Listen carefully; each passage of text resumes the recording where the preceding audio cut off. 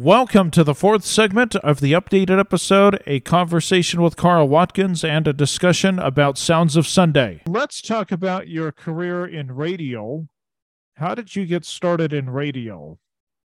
Okay, radio was kind of something that fascinated me as a kid.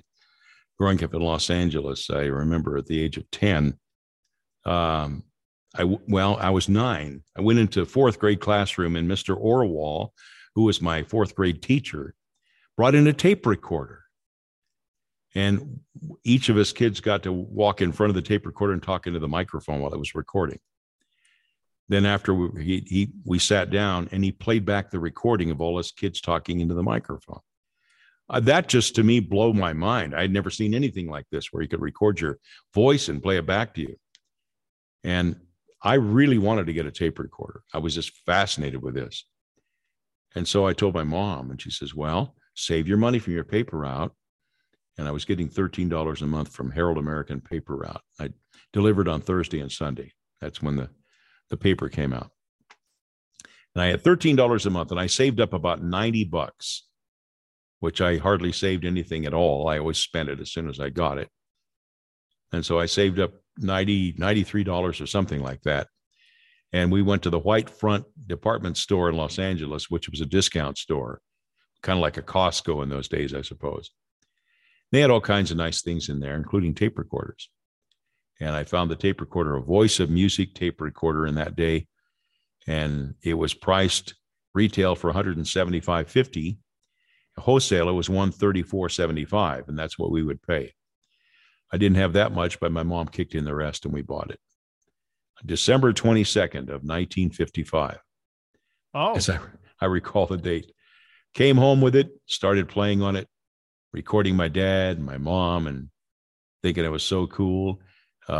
Eventually, I started recording songs from the radio, put the microphone in front of the radio speaker, and I'd record my favorite songs. I thought that was a cool thing to do.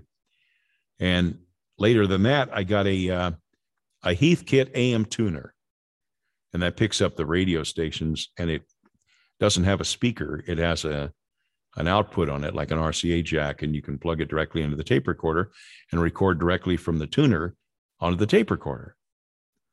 And so that's what I started doing for a long time. did you ever listen to headphone? Did it have a headphone jack so you could at least listen to what you were recording? The tuner did not, but I could hear it through the speakers of the tape recorder. Oh, okay. Once you plugged it in, you could monitor you could hear it coming through the speaker of the tape recorder. Okay. So I would bring my friends over around the neighborhood. Hey, you want to hear a certain song? So I'd find it on the tape and I'd play it for them. That was my way of beating out buying 45 RPM records at the time, which I didn't have a record player anyway. So anyway, the tape recorder fascinated me. I thought that was a cool thing to do. And eventually, probably a junior in high school, I listened to the local radio station, KRLA at that time, playing the hits. And I realized that I would like to be one of those guys to play the music. I'd like to be a DJ, a disc jockey. My dad thought that was a pretty lowly profession. He wanted me to be electrical engineer, which I was interested in doing as well. But broadcast, working in radio stations, just fascinated me. It just attracted me. It's something I always wanted to do. And so when I got off my mission in 1968, I sought out a job as a DJ, while I was going to college. So I worked in Centerville, Utah, at a little old lady station, I call it, because they played little old lady music. That's what I called it. It was old. What station was it? It was KBBC at 1600. Oh, okay. Centerville. That's a Spanish station now. Well, it could be. Back then it was. I Yeah. didn't even, are they even on the air? 1600? Yeah, I think so. How about that? Yeah, I had a tower right by the highway going by all the way up to Lagoon. They didn't have the freeway in place at that time. I think it was just a state highway going up there. And it went right by the street that KBBC was on. And it was just a little small station. No big deal. 1,000 watts at 1600 in Centerville, which didn't go very far. But it was where I got $1.50 an hour, as a DJ. Wasn't very much money. So this was after your mission, I take it. Yeah, it was after my mission. Right? Okay. What year was this? 1968. Okay. I was 23 years old at that time. Okay. And then I got into the National Guard in Pocatello, Idaho, to avoid being drafted and going to Vietnam. So at that point, I worked some odd jobs in Salt Lake. I worked at Industrial Communications in the Kennecott mine, which serviced two-way radios. So I don't know how long I kept that job at KBBC, probably not very long, because it wasn't pop music, but I got some experience. And then I went to Fort Knox for 4 months, beginning July of 68 until November of 68. And that's where I had basic training in AIT for the National Guard. Later on, after I got done there, I moved up to Rexburg, Idaho, where I went to Ricks College. And I did the afternoon show at KIGO in St. Anthony, Idaho, which is north of Rexburg, about 13 miles, I think. So I got a little experience doing afternoons. That was awful. You listen to me and, are you kidding? That kid doesn't know what he's doing. It was terrible. Just learning how to be on the radio, Yeah. And while I was there, I didn't tell you this, but on my mission, I acquired a tape recorder. And I used it to record a song in my closet in Livingston, Montana. And the song I wrote before my mission was called Angel. And it was about just a love song, really. While I was in the MTC, they gave us an opportunity to perform any, music or anything like that, do a performance before you go into the mission field. And so I elected to take them up on that option. And I thought, well, I just can't play Angel without any missionary words. There's nothing inspirational, it's a love song. So I wrote 2 more verses to the 2-verse song. So it's 4 verses. The last 2 verses were about missionary work. So I performed this at the MTC.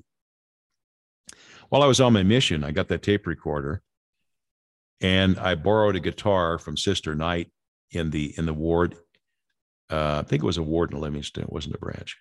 So I borrowed that guitar, and I recorded 2 tracks of guitar, 1 rhythm and 1 lead.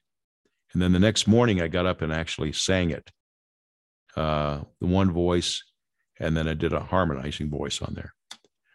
So that's the way it stood for a long time. It was a 2-recording song. I did sound on sound with this tape recorder. It goes to left to right channel, back and forth, and you're able to build several recordings like that. It's a terrible way because it doesn't. Sounds like it was kind of the primitive way of multi-tracking. It was a very primitive way. Yeah. And it was a primitive recording studio. It was in my closet with clothes hanging around to deaden out the sound and a cheap little dynamic microphone, little Colrad mic that I had. And anyway, I got that done. The mission president, Wallace E. Broberg, learned that I had a tape recorder and I was spending my time recording songs in the closet. So he said, Elder Watkins, could I just take that tape recorder here so it's not such a distraction to you? Well, I complied. Okay. So he takes the tape recorder and keeps it at the mission home in Billings. So I'm without it for probably maybe a year. I'm not sure. It wasn't quite a year, probably another 9 months or something. The mission president comes in July, Jenkins. It changed in July of 67. I'm in Blackfoot, Idaho. I borrowed 2 tape recorders there to add the bass guitar part. So I've added bass now to the recording on a separate reel of tape.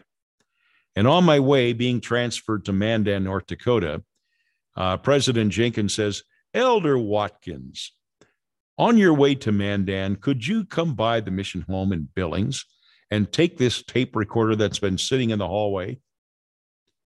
Yeah, be happy to. I think you're old enough and big enough to control yourself and to use it for missionary purposes now. I says, yes, I'll be happy to do that. So I took the tape recorder back and brought it to Mandan, Bismarck, and then I finished up in Bozeman, Montana in March of 68. So back to my job at St. Anthony, Idaho at KIGO. I thought I'd play Angel on the air and see if anybody liked it. I got a lot of feedback. Oh, yeah, it's a good song. I really like it. I can't remember if I played all 4 missionary verses. I think I edited it to 2 verses because I thought maybe putting all this religious stuff out in the public like that might be scorned or ridiculed or something like that. So I decided to make a record of it. So I went to Los Angeles Record Manufacturing and I brought in the master tape. And there was the 2 version of Angel on one side of the record and the complete version of Angel with 4 verses on the other side, the missionary version. So I ran up and down the valley. I got the records and I went to Provo and I asked KLVO if they'd like to play it. And then I took it to Logan, to KBLW, and I actually interviewed on the air with Darla D. And she asked me how I recorded the song and so forth. And those 2 markets, I didn't get into Salt Lake. I think that was too Gentile an area for Angel to be a song. It was such a primitive recording in the first place. It wasn't really a professional thing in a studio. And I went back up to Rexburg and we played it on the station up there a little bit. As it turned out, Angel was the #1 song at KLVO in Provo 2 weeks in a row. Wow. And they played the 4-verse version. And the stories I'd hear were the girls waiting for missionaries would come together at night. It was almost a ceremony where they'd play Angel and cry a little bit and go. How did it get into Provo? I brought it to KLVO in Provo. Oh, okay. that was in Provo. So they'd play it, they listened to it there at BYU. Interesting. And then it was #1 in Logan for a week at KBLW at 1390. And KVNU played it too at 610, I believe. Interesting. So it was a hit recording. That's my story, and I'm sticking to it. It's funny about Angel. So let me ask you this. As a DJ, you know that there is very little money to be made unless you're a morning jock or somebody like Glenn Beck. And I don't know. Yeah. I'd imagine today, they don't call them DJs, it's air talent. I'd imagine it's worse today because it's all voice tracking. And unless you're a contractor, you voice track for several stations, you're not going to get paid anything. I didn't get paid a lot of money. So how did you, because I know eventually you got married and had children, how did you support that? Because I hear horror stories. I was also chief engineer. I did engineering for the stations.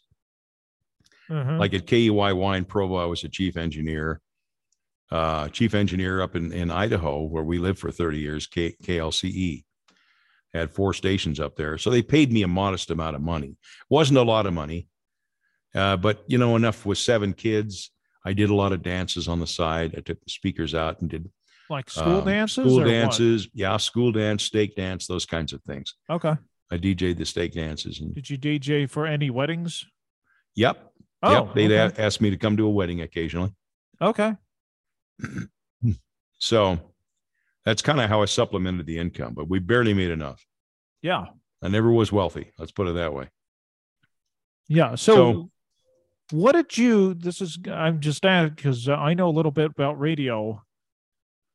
Did you ever have to work for free, or did you ever get your paychecks late? Because I heard that this has happened at some it did stations. Happen once at KEYY. Oh. That was when we were first married in 1971. Might have been 72. I think it was 70. Let me think. 71, I think. I remember one time they didn't have our paychecks, and we were thinking, and I was basically talking to my friends working there. Said, let's go on strike. Let's not show up if they don't give us a paycheck, which is kind of mean. Because maybe he didn't have any money. Probably nothing in the bank at that time. What's that? Yeah, it definitely sends the message. Didn't happen very often. Up in Rexburg after we got married, and I worked up there for a year. He had a hard time paying me, which wasn't very much money, but he just wasn't making much money. Yeah. I've heard horror stories. I'm not kidding. I've heard horror stories where some radio stations, the owner gets greedy or something and no paycheck. So they all take a trip to the bank and get a loan or a credit union or whatever, a financial institution. The station qualifies for a loan. Oh, here's your paycheck. It's probably not a lot different than it is other businesses. Some businesses just flounder and they don't make a lot of money. And some radio stations don't make very many but you sales. always hear about it in radio, never any other business. It's if you're close enough to radio, I don't know for sure. I haven't heard about it in other businesses, but I rarely heard about it in radio. It's happened. I've heard horror stories. Now, this doesn't happen at every radio station. No. But it does happen where sometimes the owner just doesn't make enough money. Yeah. Has a hard time paying people, or there's greed involved and the owner embezzles money. I've heard all kinds of horror stories. Yeah, that's true. But I can't imagine it doesn't happen other places too. It just, I think we have our ear to the ground for radio. Our attention is focused on radio mostly. Yeah. So that might be why we notice it. Yeah. So let's real briefly cover how you met your wife, and then we'll get into the Sounds of Sunday. Well, it was I just got off my mission. It was 1969. I gotten back from Fort Knox. I had worked at Rick's College, went to Rick's College and worked at KIGO. So we'll go back to California for the summer to be with my parents. And I says, I want to go to BYU. I want a job in radio while I'm going there, so I have a little money. And plus get experience in radio. And so it's like July of 1969. And Dwayne Case, the program director at KOVO, calls me, says, well, we got a job for you. You could probably work whatever nights or whatever. Can't remember what they had open. So anyway, I decided to go up there in mid-July. And I go up there in mid-July and work at KOVO. And he was familiar with me a little bit because of the song Angel, but not as a DJ. And so I'm a DJ now.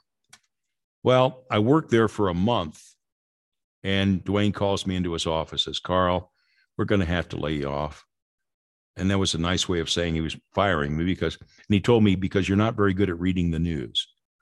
And we had, at that time, we were supposed to, give the headlines or read maybe a 5-minute newscast in the hour. It was just formatic at that time, where you had to double as a disc jockey and the newscaster. So I felt bad because I wasn't good at reading news. I floundered reading it. I didn't know how to pronounce words and stuff like that. And so he terminated me working at KOVO in mid-August. So I needed a job. And so I was into electronics. And so I applied for a job at Signetics, which was up at the top of the Orem Hill, across the street from the University Mall at that time. And Red Lobster's there now and Kohl's, but it used to be a Signetics plant right up there. So I go up there and apply for a job as an electronics technician. And he tests me and so forth, and he hires me as a junior technician. I didn't have a degree in it, but I had a lot of practical experience and understanding of electronics. So he hires me to work there as an electronics technician. His name is Jim Smith out of Sunnyvale, California. Definitely not a member of the church. I think I don't know what church he was into. But that Smith didn't correlate with Joseph Smith at all. But anyway, he tells me, showing me around the plant, he says, you got to leave these girls alone. They'll get you in trouble. Really? And you got to realize what the population was at the Signetics plant. It was about 10 girls to one guy. The girls are really good at doing tedious work under the microscope. And when they're making integrated circuits, that's what they do. They bond little hydrogen flame and they do a little silver solder and that type of thing under a microscope because they're very small. And the guys working there, they have two capacities. Either they're the foreman over a crew of girls, and they have to have a college degree to do that, or electronics technicians. They work on the equipment, and I was the latter. And so while Jim Smith puts me under the supervision of another technician to show me what I'm supposed to be doing. Kent Eldridge is his name. And I asked Kent one day, I says, Kent, who's that blonde girl over there? Oh, where? Up there in the final test area. Oh, think she's cute? Yeah. Why don't you ask her out? Which was quite the opposite of what Jim Smith would have told me to do.